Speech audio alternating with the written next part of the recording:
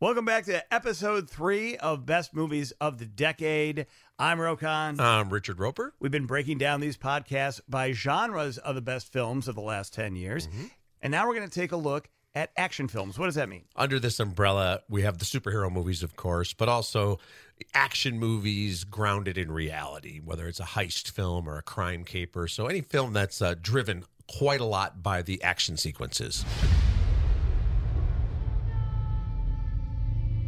You and your friends better batten down the hatches. Because when it hits, you're all going to wonder how you ever thought you could live so large and leave so little for the rest of us. Let's start with The Dark Knight Rises, 2012. This is the third film in Christopher Nolan's brilliant Dark Knight trilogy. But you know, Ro, it's interesting. People always talk about the Dark Knight trilogy because these three films do have a storyline that continues on. But Christopher Nolan didn't start out planning to do 3 Batman films. He thought with Batman Begins and The Dark Knight, 2 films from the 2000s, that he had told the story he wanted to tell. And he was adamant that he was not going to do a third film unless somebody came up with a story really worth doing. And Christian Bale, who plays Bruce Wayne / Batman, felt the same way. So there's a 4 or 5 year gap between films. But The Dark Knight Rises really is a crowning achievement. It's a great film. And if people don't remember a lot about this, because we're talking about a film that came out about almost 8 years ago now, this is a superhero film that is very much grounded in the real world. Tom Hardy's main antagonist is actually a terrorist who comes to America to disrupt and destroy and murder. Gotham! Take control. Take control of your city. This is the instrument of your liberation. Tom Hardy basically steals this film, doesn't he? Well, the thing about the Christopher Nolan Batman movies, of course, was always having amazing villains. Heath Ledger won posthumously for his performance as the Joker. He won for Best Supporting Actor in The Dark Knight. And Tom Hardy, who's one of the great actors of our time. I mean, he has a Brando-esque ability to command the screen, is a very compelling villain. Because like a lot of supervillains and terrorists, he doesn't think he's the bad guy. He thinks he's changing the world in the right way. He's an anarchist, and he doesn't realize that he's the bad guy. He thinks Batman's the bad guy. And that's another interesting thing about this film, Ro. It was brilliant because this film picks up after some tragic events where Bruce Wayne has essentially retired the Batman character, and he has kind of sacrificed his reputation. Commissioner Gordon is pinning a lot of crimes on him just because it's a way of actually putting the people of Gotham City, like, they at least know what's going on. They don't realize that the true chaos is just around the corner. Because he's the hero Gotham deserves, but not the one it needs right now. So we'll hunt him. Because he can take it. This is sort of like Godfather 3 and the famous line from Al Pacino as Michael Corleone when he says, every time I'm out, they pull me back in. And yes, you're welcome for me not doing the imitation because that's been done by everybody who's ever been in front of a microphone. But that's really the case here again, Ro. It's the classic story of a guy who has seen it all, has, you know, the world has kind of defeated him in some ways. You know, Bruce Wayne is a very depressed, complicated alter ego or, you know, real life character who becomes a superhero. So when The Dark Knight Rises picks up, he's done with the game. He's basically living in seclusion.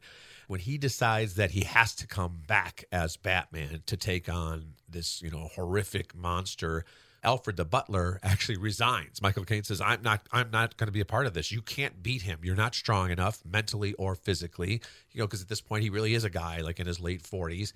And he goes, you're going to die. You're going to get killed. And I won't be a part of this. I know what this means. What does it mean? It means your hatred, and it also means losing someone that I have cared for since I first heard his cries echo through this house. But it might also mean saving your life. And that is more important. So Christopher Nolan is actually one of the most accomplished directors of his era. Mm-hmm. And to decide he was going to actually do action films, a bit of an upset, because that wasn't really being done by A-list directors. Especially at the time, it was thought that if you were going to do a superhero movie, well, you're not a serious filmmaker. This is all about special effects and zap, pow, wham, bam type of action sequences, and he brought a true filmmaker's taste and sensibilities to the Dark Knight movies and really elevated them to, the fact that they are, Oscar-worthy films. That's now a little more commonplace, but at the time it was kind of, a new thing for a director of his caliber to do it. And that's what made these films so great, because Christopher Nolan didn't think, I'm making superhero movies. He thought, I'm making 3 richly layered, complex psychological thrillers that also include action, and one of the guys just happens to have a bat suit when he needs it. But the budget on this film was $250 million, which was 10 times what he was used to spending on those other really critically acclaimed movies. Well, all directors love it when you give them a bigger toy box to play with. And Christopher Nolan, there are special effects in this movie, but a lot of that money was spent, first of all, these, expansive location shots, very involved, huge crowd scenes. They actually shot a scene in Pittsburgh where members of the Pittsburgh Steelers play the Gotham City football team. And that was all done with real actors and real people in the crowd. And he also shot a lot of this with the 70 millimeter IMAX cameras row. So this was one of those films, if you saw it on the IMAX screen, it was actually shot for IMAX. You can watch it in any format, but that is an extremely expensive and painstaking process that really, you have to be, first of all, a technical filmmaker, and then also all the other elements that go into it. So you could see with the perfectionist that Nolan is, and, look at that cast, Gary Oldman, Anne Hathaway, Tom Hardy, Marion Cotillard, Joseph Gordon-Levitt, Morgan Freeman, and, of course, Christian Bale. That's an amazing cast. There's a lot of Oscars and nominations in that group, bro. So nobody in this film was saying, this is a lark. We're going to do a fun comic book movie. Made $1 billion, though. Well, the stories are universal and timeless. These are based on one series of Batman comics, but they're really in a self-contained universe. In fact, this remains the highest grossing standalone superhero movie trilogy, because a lot of these other movies are within a universe, including the recent iterations of Batman. He's part of the DC universe. This is a Batman story. He doesn't get on the phone and call his friend Spider-Man or his new buddy Superman that he just met. He's alone. And again, as Ben Affleck's Batman says in a different version of the franchise, when someone says, "What's your superpower?" he goes, "I'm really rich." I mean, that's, Christian Bale is a human being inside a suit. That suit doesn't go magical like Tony Stark's Iron Man costume and allow him to fly. He uses all kinds of great gadgets and technology, and yes, brute fighting strength, but that's a man. He's always a human being. He doesn't transform like the Hulk. Let's talk about Christian Bale, because this is another example of a guy who's an incredibly accomplished actor, and he's putting on a bat suit. If Christopher Nolan was not involved from the start, Christian Bale would not have been interested in doing this. Now, when the first Dark Knight was made, Christian Bale had been working as an actor since he was like 12 years old in Empire of the Sun, but he wasn't a mega star. He's actually, since then, the Dark Knight trilogy actually opened up his career, and he's been able to do so many great films since then.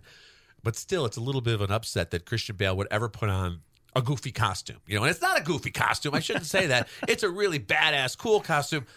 But it's a costume nonetheless. Right. He seems like a makeup guy, right? Vice, right? Or I'll lose 70 pounds from The Machinist, or I'll go full psycho for American Psycho. Very method at times. Super intense actor. But that's what makes the merger of actor and performance so perfect, because he's playing a Shakespearean character. Here's a guy who literally has a split personality in Bruce Wayne and Batman. And as I've always said, Ro, the most interesting superheroes are the ones who have two distinct sides to them. Tony Stark and Iron Man, even the Incredible Hulk and Dr. Bruce Banner, and certainly Batman/Bruce Wayne. Bruce Wayne in some ways is, more intriguing and more complex than the Dark Knight. There is a bit of a false start in this movie, though, because you've got Joseph Gordon-Levitt introduced as a young police officer, and that character seemed like it was going somewhere. The film sets it up for him to become Robin, essentially. He's going to be Robin, we're going to call him the Boy Wonder, like they did in 1966. And that just, for whatever reason, never happened. I mean, the third film, The Dark Knight Rises, pretty much says goodbye to Batman in an actually great way, in an upbeat way, so to speak, and then leaves us thinking, all right, we're going to pick it up now with a terrific young actor in Joseph Gordon-Levitt as Robin, and that just never materialized. And maybe that's best. Maybe it's best that we just had these three films as a complete and closed storyline. In this collection of the best action movies of the decade, we have two heist films. From 2010, this is The Town. There are over 300 bank robberies in Boston every year. Most of these professionals live in a 1 square mile neighborhood called Charlestown. So do your parents still live here? My mother moved away, my father You don't get out much. I'm thinking about making a change. Making a change. Either you got heat or you don't. The co-writer, the director, and the star of this movie is Ben Affleck. And, you know, you look at Gone Baby Gone and The Town and Argo, the three feature films that Ben Affleck started his directorial career with. Wow! Those are 3 4-star movies, bro. This is maybe his best performance as well. And he does play a character he can identify with. He's playing a guy who was a pretty big hockey player, but he got hurt and he couldn't become a pro. He's back in his Southie neighborhood. This is set in Boston, Ben Affleck's beloved Boston. And now he's a criminal, you know, and people in the neighborhood know it, but he's in one of those neighborhoods like people are like, yeah, but those are good gangsters. You know, they only go after the banks and the bad guys. They don't hurt anybody here. So he is a professional bank robber. Jeremy Renner was nominated for Best Supporting Actor, plays a guy who's basically his brother. He was brought in by Ben Affleck's character's family when they were little kids, and he's the real wild card here. What'd you do? Huh? I don't know what you're talking about. That's my brother right there. What'd you do to get him so cranked up, huh? I don't know what the fuck you're talking about. You don't know? No. How about now? Chill, now chill, do you man. know? Chill. Hey, don't tell me to chill. That's enough. What'd you do? I don't know what you're talking about. No? See my face? Don't tell the cops, all right? But just remember, I seen yours too. But then there's this really fascinating romance that happens in this film. The wonderful British actress Rebecca Hall plays an assistant bank manager. Her bank gets robbed by Ben Affleck's gang. She's a key witness. So he just wants to check in on her, see if she actually did pick up anything. It actually turns out she saw a glimpse of a tattoo, and of course she heard some voices. So she might be able to be an incriminating witness. So he at first just wants to keep an eye on her and act like he doesn't know exactly what happened to her, and he kind of tries to give her advice. You're working with the FBI? Mm-hmm. What does that mean? The guy comes by, checks in on you, gives you a call, that kind of thing? Pretty much. They don't have any suspects, any clues, any leads, anything like that? Not that they've told me. He intimated that they were scouring Charlestown, but they were wearing masks, so. I'm sure I'd recognize their voices if I heard them again. I know. Might be harder than you think. Might be harder than you think.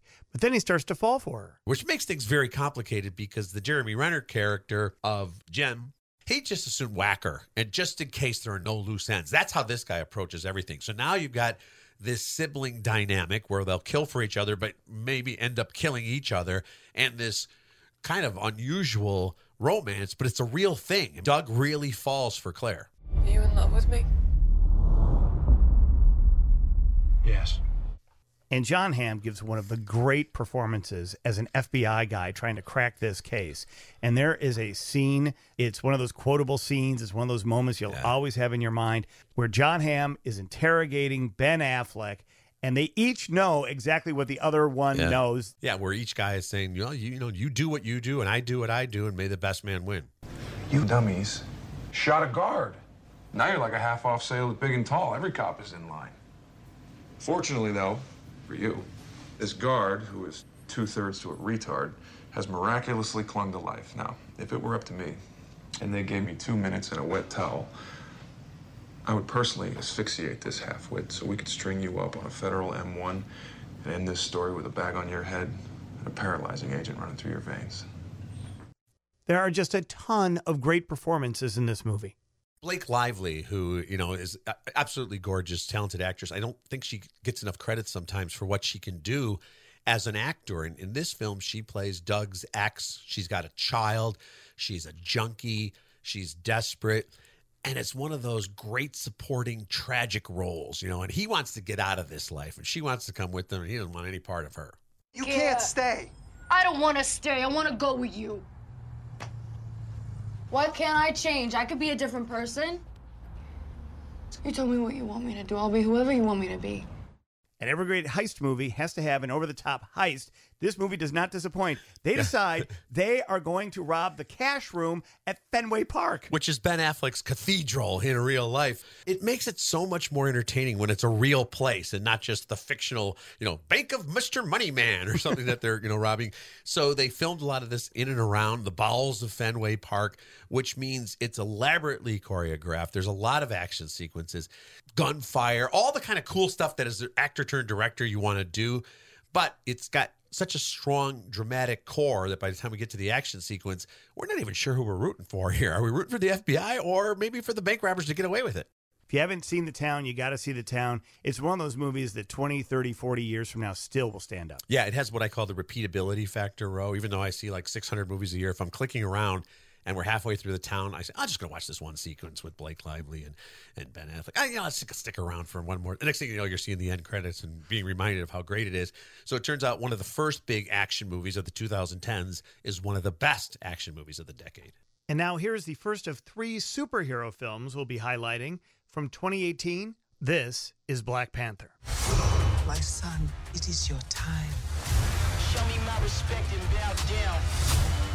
You get to decide what kind of king you are going to be. Don't freeze. I never freeze. The revolution will not be televised.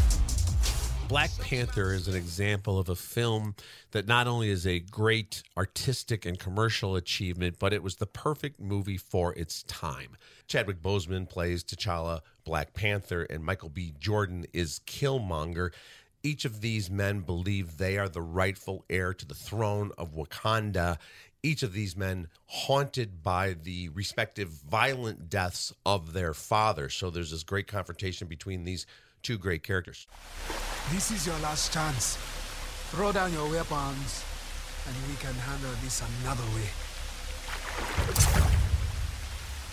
I lived my entire life waiting for this moment. I trained, I lied, I killed, just to get here. There are a couple of major storylines at work here. We kind of have the classic MacGuffin international thriller plot where everybody wants to get their hands on vibranium. And Andy Serkis is great as this international terrorist who wants to get a hold of vibranium and he's going to use it as a weapon of mass destruction. Do you actually know about Wakanda? Shepherds, textiles, cool outfits. It's all a front. Explorers searched for it for centuries. El Dorado, the Golden City. They thought they could find it in South America, but it was in Africa the whole time. A technological marvel, all because it was built on a mound of the most valuable metal known to man. Isipo, they called it, the gift. Vibranium.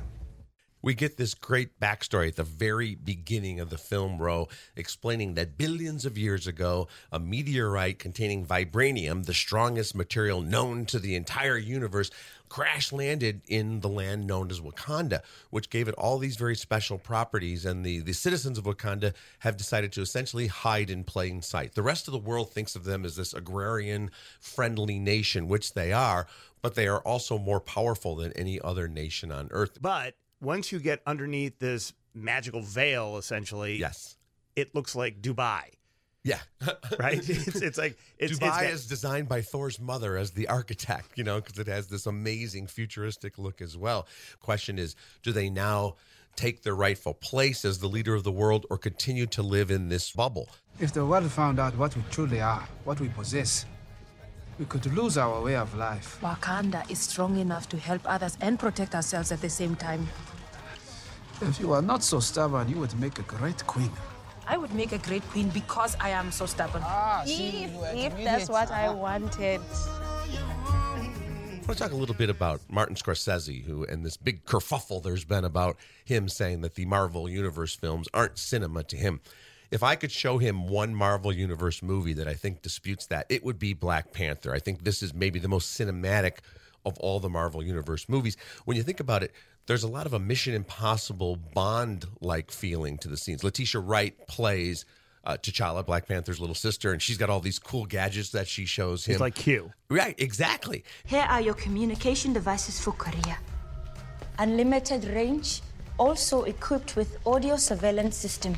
And then we have these international locales, London and South Korea, and the fights. Now, again, Black Panther, when he puts on the suit, has superpowers, but all the generals in the army and all these great supporting characters that we see in the film, they're human beings who have fighting skills. So this movie probably has fewer super duper pyrotechnic action sequences than almost any of the other Marvel Universe movies. It's all about these great conflicts between the two men.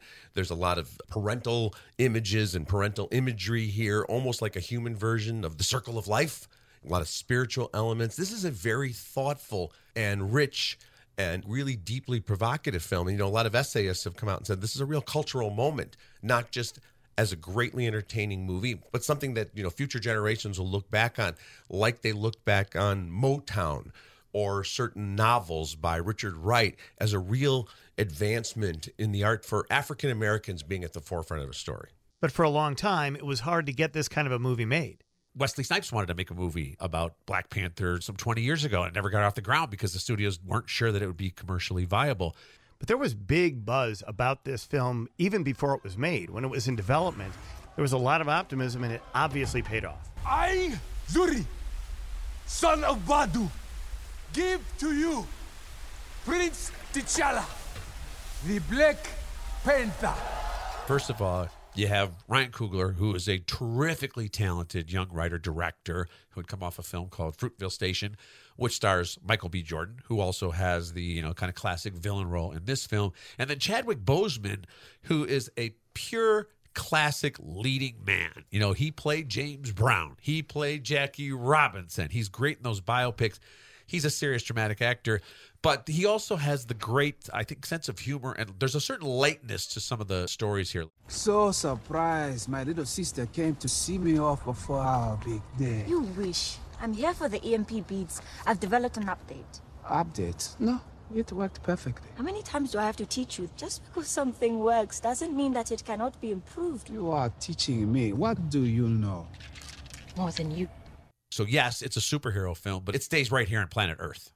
You know how I love to talk about Hollywood math? It made its $200 million budget back on the opening weekend, plus $2 million to the kitty. Even set a domestic total gross record. Yeah, and what you're saying is true. The realities of the business world. The poster for Black Panther, I think there were a dozen characters on it. One is white, Andy Serkis, who is a great British actor who plays a good supporting role here. That's not a thing you see a lot in movies. And you have these actors, Forrest Whitaker, Angela Bassett, who have carried major motion pictures, all taking on roles that maybe require a couple of weeks of filming, and they're on screen for maybe 10 minutes or 15 minutes of the entire film. But that means almost every single scene features a great supporting performance that only enhances how great Chadwick Boseman is as the lead, who's in almost every scene. Thank you. You saved me. You saved my family. Our nation. There's nothing to thank me for. It is our duty to... It was my duty to fight for what I love. Black Panther is also the most honored superhero film of all time. That's right, Rose. 7 Oscar nominations, including a nod for Best Picture. And it actually won 3 Academy Awards, including for Best Score.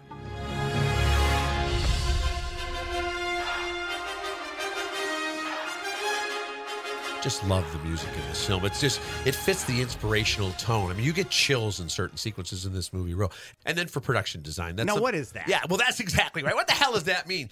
It's the design of the production. So we're talking about everything from sets to props to the overall look. You hear that term used on Academy Award night, and then you see a couple people go up there and accept the trophy, but you don't really think about it when you're watching movies, but it's such a huge element in any great film. And it's the same people every year who win it. Because, when they do that voiceover and they go, this is the 400th nomination for Joe Fabitz and his wife, Emily.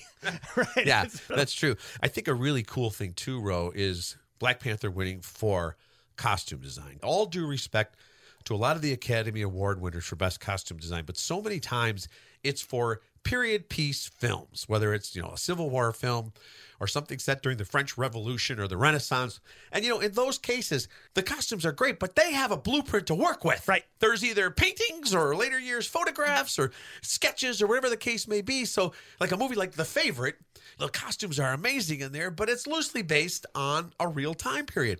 The costumes in Black Panther are wholly original creations. Wakanda isn't a real country, although we wish it really were. Of course, there are all kinds of African influences in the sound and the look and the decorations and the paintings and, yes, the costumes. But think about what an achievement it is to say we're going to create a whole new movie world, and we're going to dress it up. To me, it's a combination of Coming to America and Shaft. What they did in terms of the costume design. Somebody probably said that in an elevator pitch at one point. Tell me about this movie. You want to make it Pan-African so it looks regal, right? But you also want to make it American hip, right? And that's exactly what it ended up being. There's a lot of use of leather and bodysuits and things that you would have seen in 1960s and 70s films. It's such a great original look, Ro, that in Avengers Endgame, a movie we're also going to talk about on this podcast, there's that scene where all the different factions come together. A lot of the characters in the Marvel Universe had never met Black Panther and his fellow warriors before. And when they appear on the screen, they're like, holy shit, these guys are bringing it. So it's really great. I just love this film. So as Black Panther proved in the action genre, superheroes were tops at the box office. And the culmination of the most successful franchise takes its place as the best of the decade. All we can do is our best. And sometimes the best that we can do is to start over. That's right, Ro. And, you know, it's kind of weighted in that direction because Avengers Endgame benefits from all of the other Marvel Universe superhero movies leading up to that, including some of the movies even from the 2000s, you know, the Iron Man movies and the Captain America movies. So it's kind of like a greatest hits album. Like the Eagles' Greatest Hits was their best-selling album, right? But the film itself, it really was, in 3 hours, a great way to put a final chapter on that long legacy of Marvel films. I hope they remember you. And they will.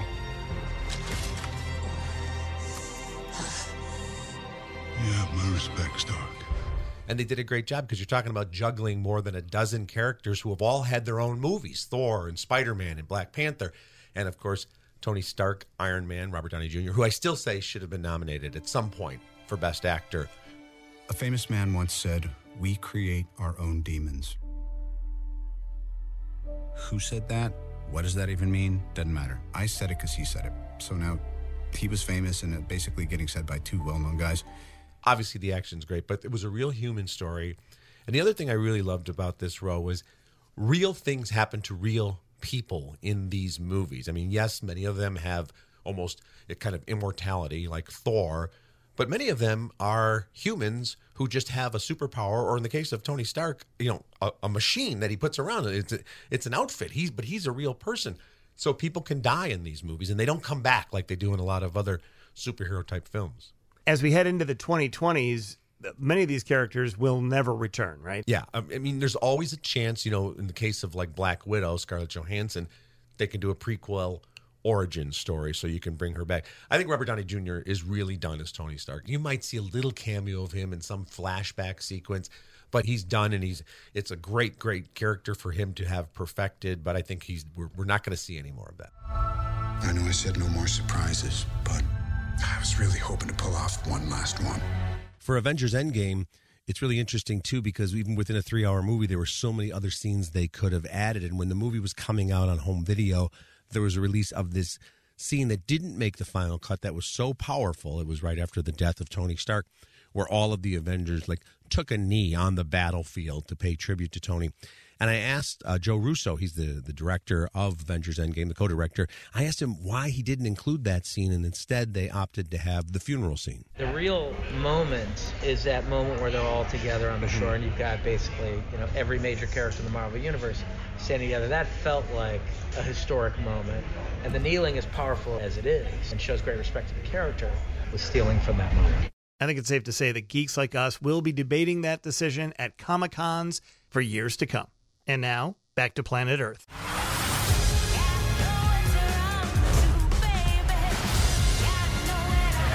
One of these days, baby, you're gonna get blood on your hands. Time to face the music.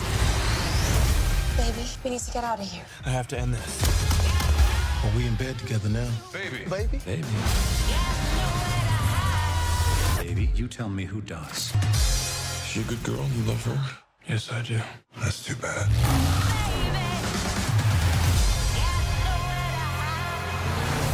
That's Baby Driver from 2017. Oh, did I love this movie. Not just the way it looked, but the way it sounded. Yeah, this is essentially an action musical movie without characters singing, Ro. Edgar Wright is a brilliant director, and he wanted to do this film for a long time. In fact, made kind of a short video that was a proof of concept so the studios could see, because the concept is pretty crazy. He's the guy who did Shaun of the Dead, right? Yeah. He's done a lot of comedic stuff, but he's also one of those directors who is such a film geek. So he brings elements of so many different movies into his films, much like Quentin Tarantino. And for Baby Driver, he had this concept of a character played by Ansel Elgort, who's Baby, known as Baby, who's so good here. The switch car is ready, but you want me to hit the long stay parking structure at Hartsfield-Jackson to get a heist vehicle that stays colder longer? Boost a commuter car, family car, something that blends in well with morning traffic. Something on the heavy side, in case we need to ram the cops off the road. Escalade, Yukon, Avalanche, whatever. It needs to be ready for an 8:30 start in the AM. Questions? And he almost has a superhero origins type of story. I have this hearing thing.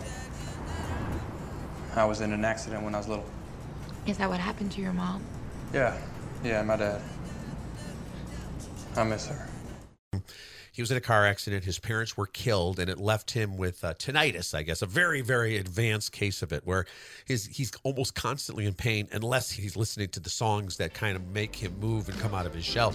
You move to the left, yeah, then you go for yourself. There's an early sequence set to Harlem Shuffle where Baby, the character Baby, all he's doing is going on a coffee run to bring all the coffees to the big guns in this little crime outfit he's a member of. And he ducks under construction workers and goes around a pole and sees the reflection in the window. And it's almost like a Hitchcock sequence, Ro, or a Scorsese sequence, because it's one long unbroken shot. To the Harlem Shuffle. Baby Driver was nominated for 3 Oscars. You got film editing, sound mixing, and sound editing. They didn't win any of those. They should have, because this is one of the best audio experiences you'll ever have watching a movie. Absolutely right. This film is choreographed from start to finish. So Ansel Elgort's Baby is this savant driver. He is the best getaway driver you've ever seen. So he is hired by Kevin Spacey, plays the crime boss, and he has a rotating group of bank robbers, including John Hamm and Isa Gonzalez, who are a romantic coupling, Jamie Foxx, John Bernthal from The Walking Dead. So while the hardcore criminals are in the bank with their shotguns and their masks and taking as much money as they can and running out of the bank, there waiting for them is Baby Driver, a baby who then takes them the hell out of there faster than the speed of sound.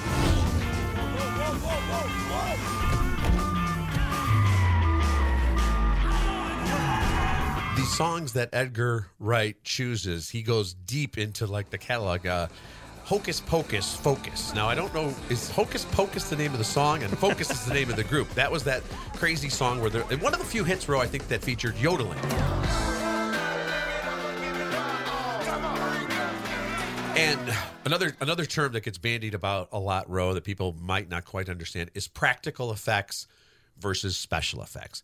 Practical effects means what we're seeing on the screen was actually created on a set or on location. They're not using CGI. They're not using green screen. They're not using all that wizardry.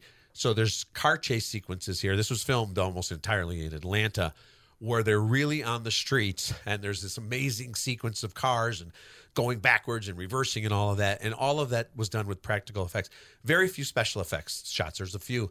There's another great scene in a parking garage, which is actually the parking garage of the Atlanta Falcons practice facility. So they can only do that at night because you don't want to run into, Matty Ryan coming around the corner there.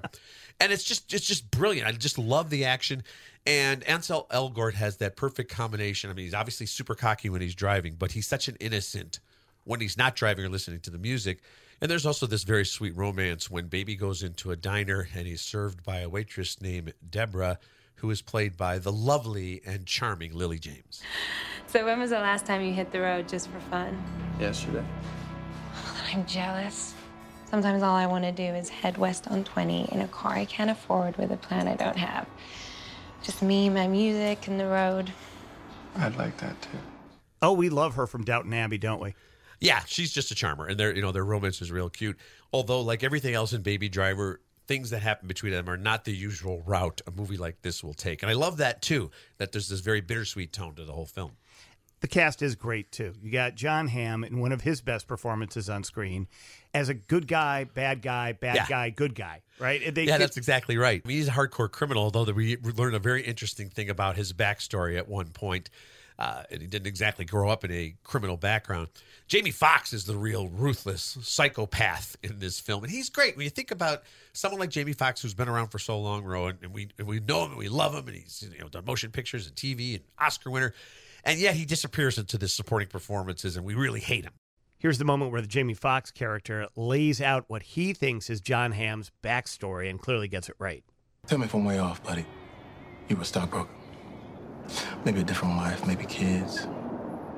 You stack your paper, but you say shit like work hard, play harder, but you play a little too hard. You rack up debt. The type of debt that'll make a white man blush. Maybe you get into a little trouble. Maybe you get your hand caught in a corporate cookie jar. Maybe you leave and run off to the desert, maybe with your favorite lap dancer in tow. Maybe you disappear into a world consisting of 3 things: money, sex, drugs, and action. I never hate Jamie Foxx, even when he does kind of play a bad guy in movies, which is not that often. He always is likable.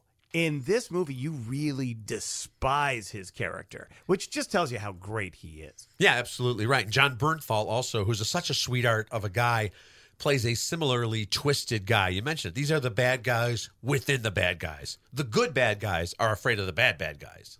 Just think that he thinks he's better than us.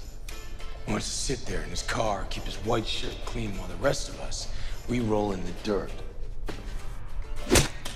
One of these days, baby, you're gonna get blood on your hands.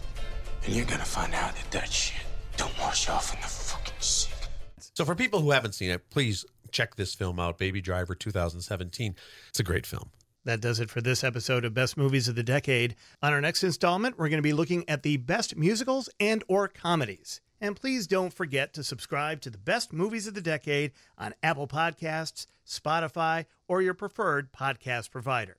You can always check out Richard Roper's reviews at suntimes.com or listen to me on The Rokan Show, weekday afternoons, 3 to 7 p.m. Central Time at WGNradio.com. We'll see you next time.